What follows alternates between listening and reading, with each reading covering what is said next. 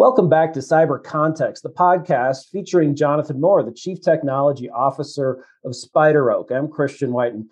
Jonathan, you hear a lot about what might candidly be described in brief as a cyber Pearl Harbor. That, we see all of these threats occurring in cyberspace. It's very hard to get policymakers to understand, to go deeper than just a bumper sticker on what they are. But people are familiar now with things like ransomware, where, in particular, like a hospital or something sensitive like that loses access to files, has to pay up a bunch of cryptocurrency. We're familiar with attacks on companies. Going back, again, this is sort of ancient history, but Sony Entertainment being hacked by the North Koreans. Familiar with corporate espionage, with sort of government espionage. But is there a threat that this might all come together in some cyber 9/11, that in the first moments of a conflict with China or with Russia, that what's the worst case scenario? Satellites stop functioning, nuclear reactors, up come the control rods and they melt down. You go to an ATM, it doesn't work. Your bank is empty, your brokerage account. So I get the question, and it's a big question, is this concept, this idea of a strategic cyber threat real, or is it being hyped? Are we thinking about it the wrong way? Well, I would definitely come down on that it's not real and it's a lot of hype. I mean, I think that there's certainly way, or if there is strategic cyber threat, it's not the way we think about it at all, right? So I think to take it on the no side is Pearl Harbor. What do you mean by a cyber Pearl Harbor in the first place? Like cyber Pearl Harbor was an event that caused a huge loss of life and the loss of a significant part of the Pacific Fleet, right? So if we're talking cyber Pearl Harbor, we should talk about something that means a significant long-term loss of capability in a single event and significant loss of life. And I think it's really hard to come up with an example of something that would happen that way. Now, are there risks that could happen? Could a cyber attack on a plant put it into a, unsafe situation? Could you have a chemical disaster that causes injury? Like all these things probably could happen.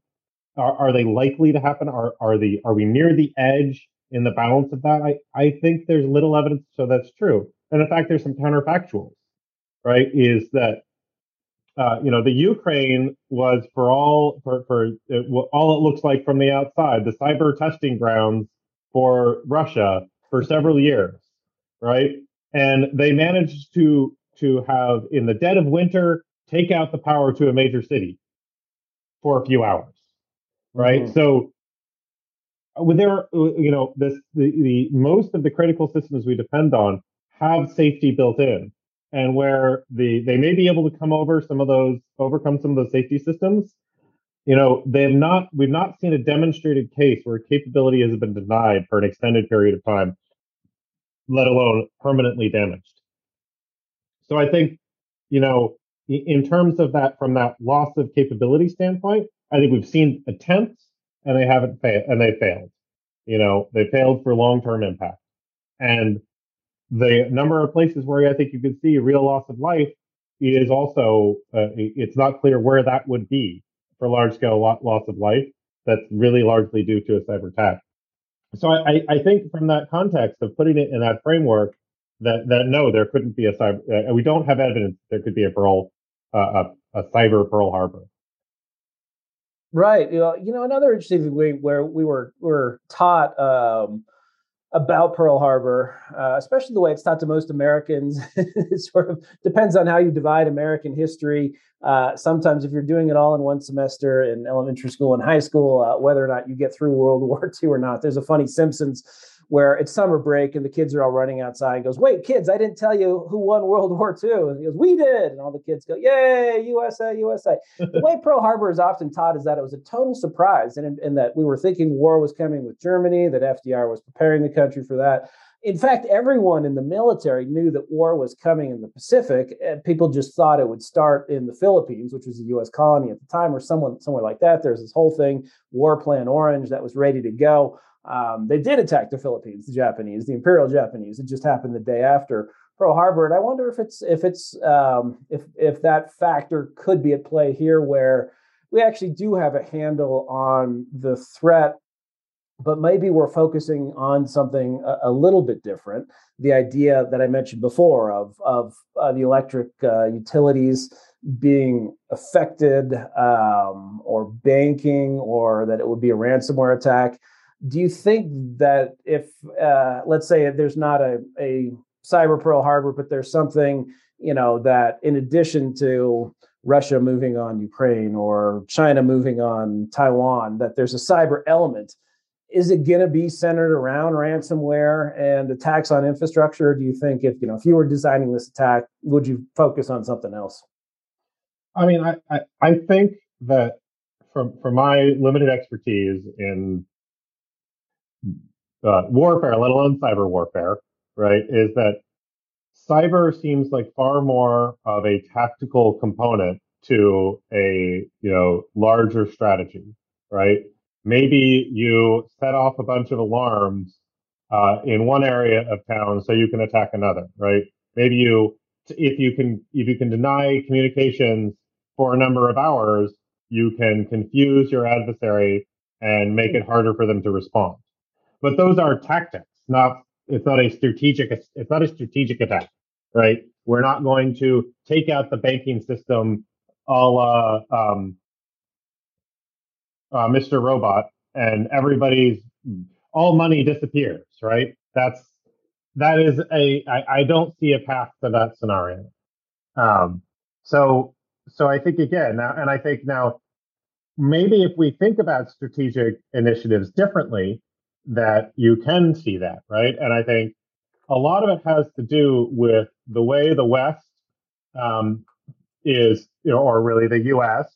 is thinking about cyber versus China and Russia. And now I'm not an expert in this field, so I'm, you know, certainly reaching a little bit here, and have limited knowledge. But it's to my understanding that where I do understand the West, we have generals standing up and wanting more lethal cyber bullets, and you hear our brass talking about outmaneuvering the enemy in cyberspace and all of these kinds of things, where they want to, they're where we are generally as doctrine thinking about cyberspace as a theater in which you maneuver.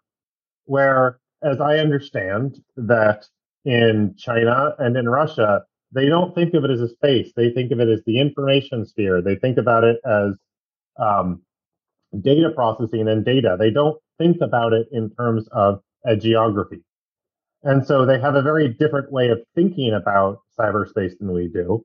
And so I think that leads to some things. And then I think the other component is that, especially in the case of Russia, is they very much think of fire, they think of it as a form of population control, right? You can win a war by destroying your enemy, by causing them an inability to supply themselves, or by, affecting the will of the people to support the war. And I think that we have some pretty good evidence that Russia is quite advanced at affecting the will of the people in this country.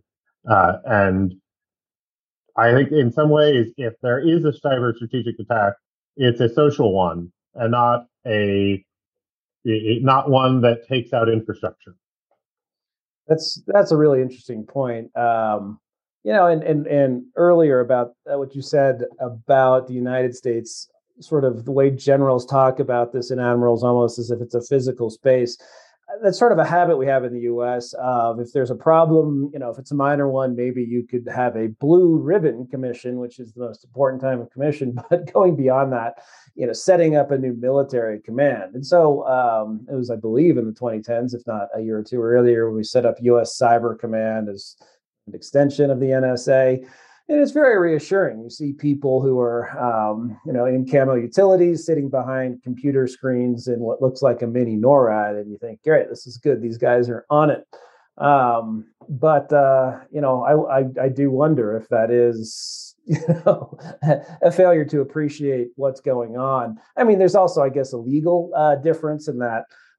we've talked about the difficulty of retaliating. That if the Russians attack a U.S. hospital or hospital system, it's actually very difficult and unlikely we would turn around and do that to a Russian hospital, because that's sort of outside of the law of war or in violation thereof. I don't know, I guess what I'm asking is, going further into the way the Chinese and the Russians think about this differently.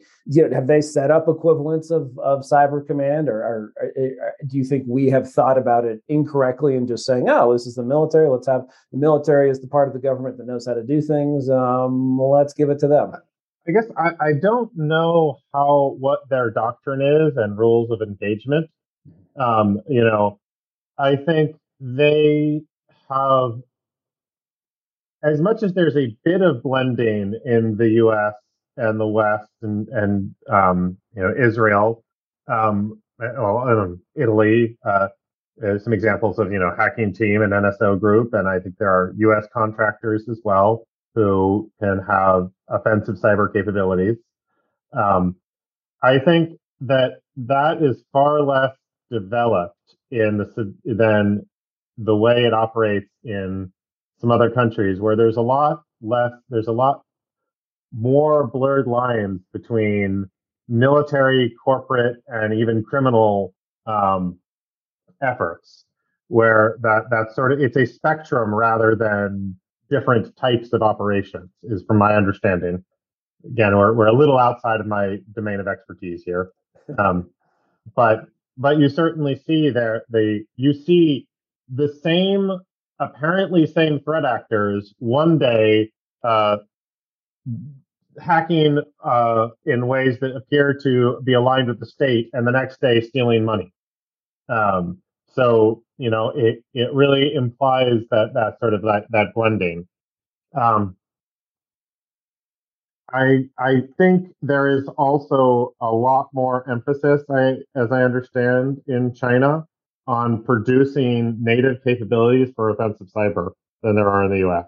We're very focused on defensive, and offensive cyber is really in the realm of almost entirely in the military and maybe some military contractors, where it is, the offensive cyber capabilities in the U.S. are largely, I mean, this is not true completely. There are Cobalt Strike is an example of things like that. It's red team based stuff, or researchers, or independent things. And I think the scale that it's happening in China really classes what we're doing these days. I mean, if you look at their hacking competitions and the number of 0 days a team will blow to win a competition there, and how many different teams come to these competitions with these weaponized exploits to win these competitions, as compared to what happens in the U.S., that we are not the leaders in exploit development by any means. I don't know if that's exactly an answer to your question. My question was pretty vague, so that was a good answer, I thought. Why? That's so interesting. First of all, with the it would be a lot easier to recruit for the NSA if you could say, listen, during the day you're working for the government, but at night you can steal from people. That would be very lucrative for some people. Hacking competition. I think a lot of people, a lot of senators, generals would be interested. That hacking competitions in China are way ahead of us. I mean, we're the open society, the creative society. We kind of, along with the Brits, invented these things. I think there's a lot more people there, and that the state has invested heavily in education in that area. Right? It is my vague understanding that you can go to college to learn to hack, roughly. Like, I think I'm being a little hyperbolic there. And you will, have that. Then you'll spend the next however many years working for the PLA, and wait, that's not the wrong one. It's not the PLA, is it? Whatever. Sort of all the PLA, isn't it? Even the Navy is under the PLA. Yeah, I guess so. Right? Whatever. You'll spend your time working for the PLA, and then you'll go out into industry after that, and there is a progression there, but it's institutionalized there, I think, is the difference. And they've got a big population, Right. They've got an institutionalized program. and a larger population. Um, and a lot of exploit development is just hard hours at keyboards, you know?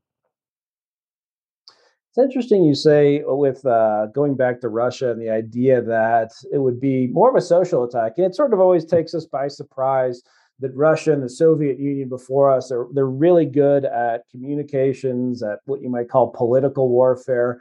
In the early days of the Soviet Union, before World War II, you had the Comintern, which was in charge of exporting global revolution. That became a touch embarrassing when they were allied first with, sort of in non-aggression with the Nazis, and then allied with us. And it's embarrassing if you're going to war with someone and also saying you want to depose them. So it morphed. But what the KGB called active measures, and which I assume still survives in the FSB and the SVR in Russia. And we did see this, of course, and have seen this with Russian involvement in U.S. elections. But a social attack from Russia, do you think is that as simple as manipulating social media, or do you think it's much deeper and more sophisticated? I guess I'm not sure that those are different statements. I mean, the subtlety that they're able to use social media, I think, is pretty deep. Um, and I guess I'm not sure what you would imagine is more deeper and nuanced there. I mean, I guess they are having influence campaigns through other governments and other actions and things like that and other cultures. But I guess I don't quite understand the question, I would say. I think you'd met. What do you think if a Russian cyber attack, even if it's not Pearl Harbor, it's just a component of an overall attack that has kinetic elements, political, economic, a whole of government approach to warfare. Um, yeah, I think you had alluded to maybe that not being focused on infrastructure, that it may instead be focused on what, for lack of a better term, might be hearts and minds. Am I wrong about that? Maybe I No, misunderstood I you. don't know. I mean, I think Yeah. that may be what I think I meant is that I think there may be tactical uses for cyber, right? In terms of you set off the alarms in one place so you can attack another. Mhm. I don't know that that's the best one. I'm sure there are lots of It's a tactical great uses, but idea. the argument is there a is there a strategic use? And I was arguing that if there is strategic use, it is uh, you know through propaganda and manipulation, not through uh, cyber Pearl Harbor, right? Where capabilities are denied and lives are lost. You know, it's misinformation. It's leaking the right things. I mean, you look at Lucifer 2, right? Who was trying to influence the election and was well accepted to be FSB and was leaking things at just the right time and leaking documents which were mostly stolen, but also had falsified documents mixed in with that.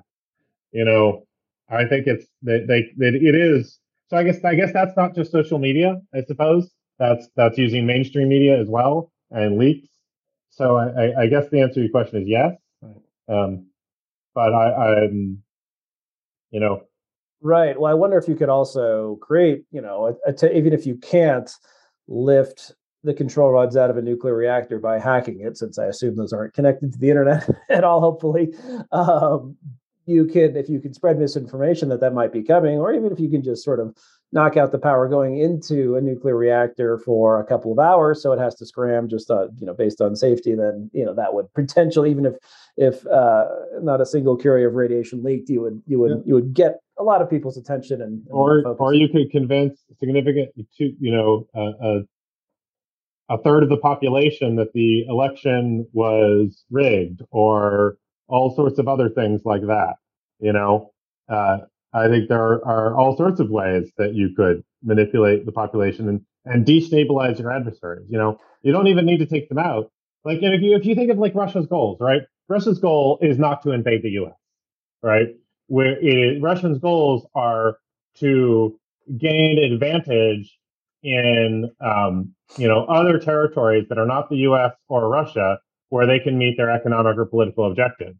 And if you can destabilize the U.S., which they see as the dominant economic and political adversary in there, so that we are less prepared to engage in those economic and political battles outside our borders, then you're in a great position to win those.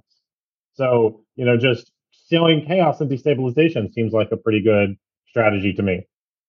Right. So now here's the big question. Have you seen Don't Look Up on Netflix yet? I have not. I have not. Well, Meryl Streep is the president. We're about to all be killed by a comet, and she has there's difficulty convincing the public, in part because she doesn't want to. Anyway, it's I'd say it's worth seeing. There's some elements of Doctor Strangelove. It's not, they don't pull it off quite as well because obviously there's no Peter Sellers, no Slim Pickens, no Sterling Hayden as General Ripper, but it's pretty good.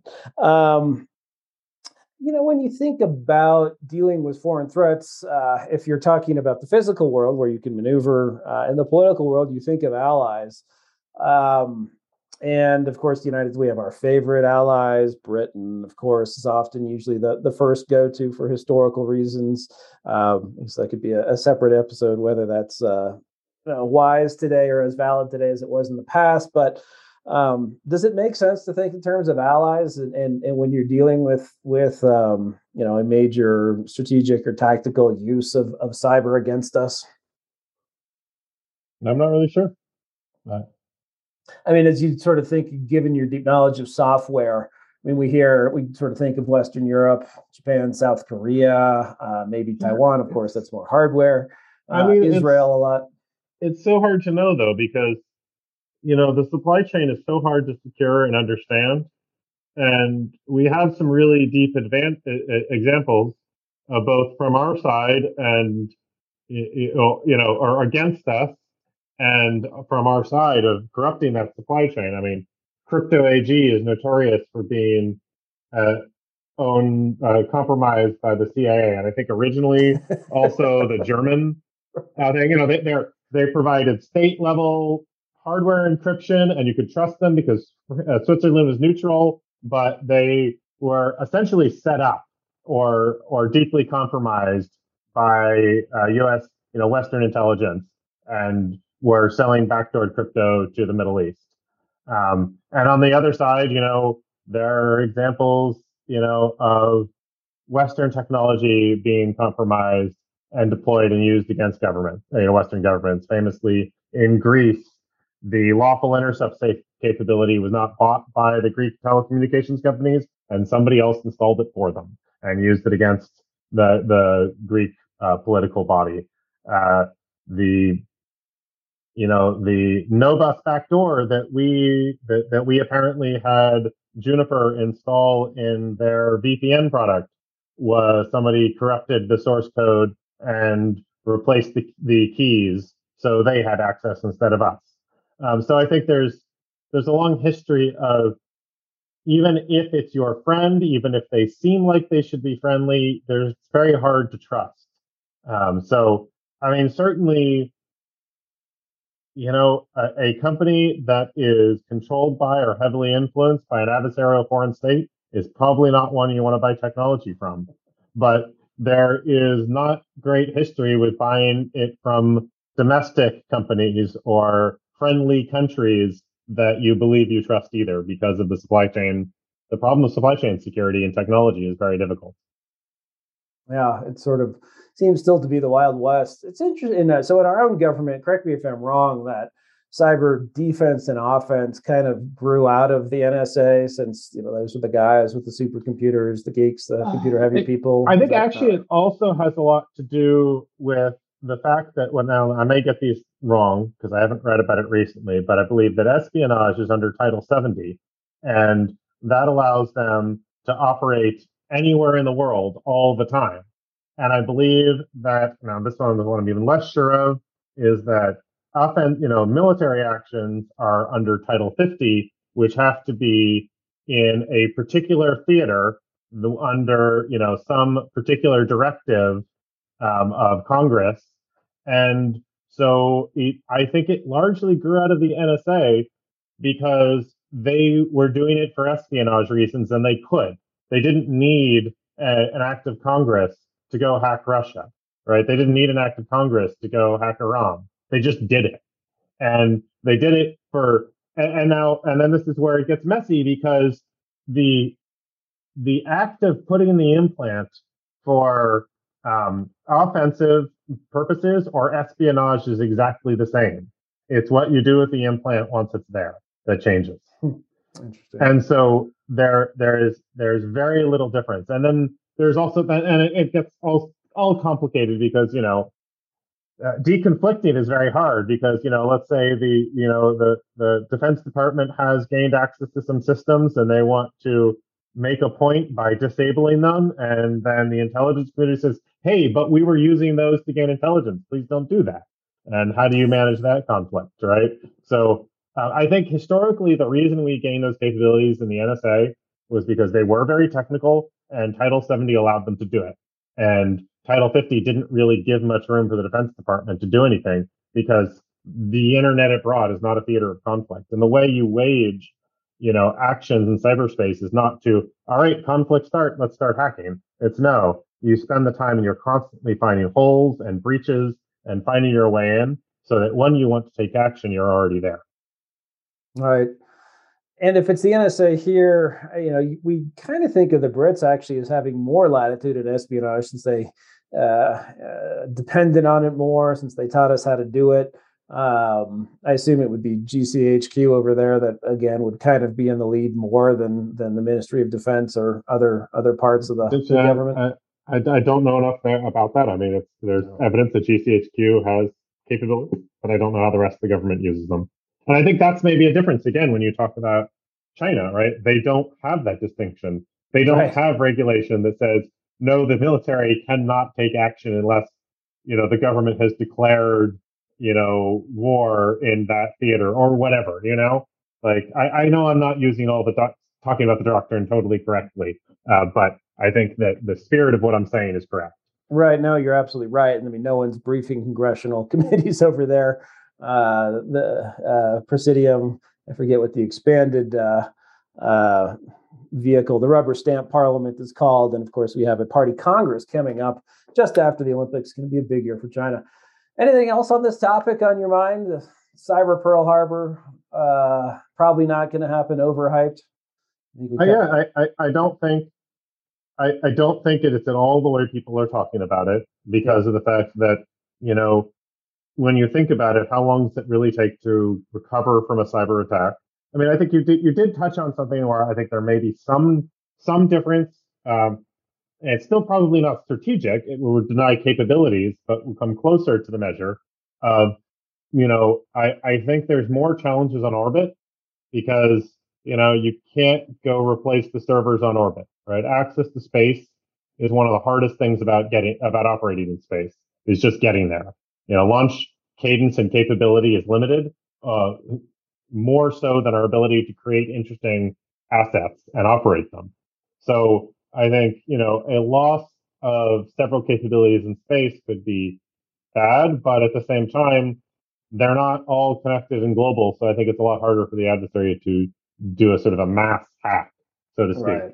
So it wouldn't be switching off the lights, but they could impede our capabilities. And theoretically, if Russia's fighting us in Eastern Europe, they could, even without satellites, or if the Chinese were after us in South China Sea. I mean, I think if you were to see a hot war between the West and China or Russia, I would not be surprised to see on both sides the loss of a lot of space capability, right. Whether it's through kinetic attack or through hacking. Although lots of Geo is almost certainly going to be through hacking because it takes so much longer to reach. Leo, you may see more kinetic attacks, but I don't really know. We won't really find out. I mean, I think that's going to change as we move forward. Historically, satellites were sort of operated with the stovepipe model of security, where there's very integrated, fully owned, network, and the various assets are somewhat isolated from each other. They certainly don't talk to each other very much. So I think that gives us some level of protection because there's a built-in compartmentalization. But I think as we enter this era of new space and commercialization and proliferated LEO, where you've got lots of satellite-to-satellite communications and cooperation and space 5G and all these things, I think that is going to shift a little bit. And it'll be really interesting to see how we handle the same threats where the risks are higher, because satellites are designed to be flexible to recover from on-orbit faults and continue operation. But that same flexibility makes them in some ways more fragile if that flexibility is used adversarially. And at the same time, you can't just go take the rack up new servers when they get hacked. So I think it's a little bit that's a future that's unfolding in terms of those capabilities as well as those risks right now. And I think it's sort of the time to try and solve those problems today. If you think about the tens, so satellites, mesh networks, tens of thousands of satellites being controlled semi-autonomously, or at least sort of a lot of the management and communicating is being done in space without a ground station. Is it right to think about this conceptually as maybe the kinetic threat to satellites is less overwhelming? I mean, it would be kind of hard to shoot down 30,000 satellites using a kinetic weapon, but the cyber risk is increasing. I, that is my intuition. I can't state that as fact. And I think one thing you say there, I think it's useful to differentiate um, uh, autonomous versus automated operations. Hmm. So if you look at a company like SpaceX and Starlink, those are automated operations in that for the most part. I mean, actually, I don't know details of their operations, but you look at other large constellations, they tend to be automated operations where it's a new regime. It's the traditional is that you have operators sitting in front of terminals telling the satellites what to do. And autonomous operations, you have operators reviewing automated operational plans, but the executions are entirely handled by the machines.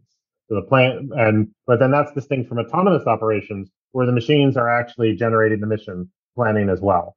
And we have limited experience with autonomous operations, uh, moderate experience with the automated operations, and that's where all the mega constellations are moving. But autonomy is certainly on the horizon.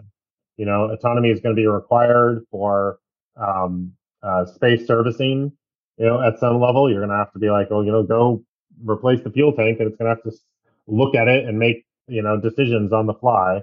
Um, and there is, for government use, the desire to have autonomy, to have mission support, so that you can, you know, have a group of satellites, one make an observation, another one support that observation, or do, have data centers in space to do edge compute and deliver, data, actionable data down to Earth directly to somebody who can use that data. And I think one of the use cases you could potentially see is something in the news is a lot these days is hypersonics. And, with the time of flight of a hypersonic, if you detect a hypersonic launch from orbit, you don't want to be waiting till you pass over a ground station and downlink the data and have an analyst look at it and make a decision and then try and get that data product to a general who's going to make a decision and send it to like a carrier group or something who's going to try and shoot it down. Right now, you're going to have to see that thing and uh, take action on it right away. And there may be only one or no humans in the loop there.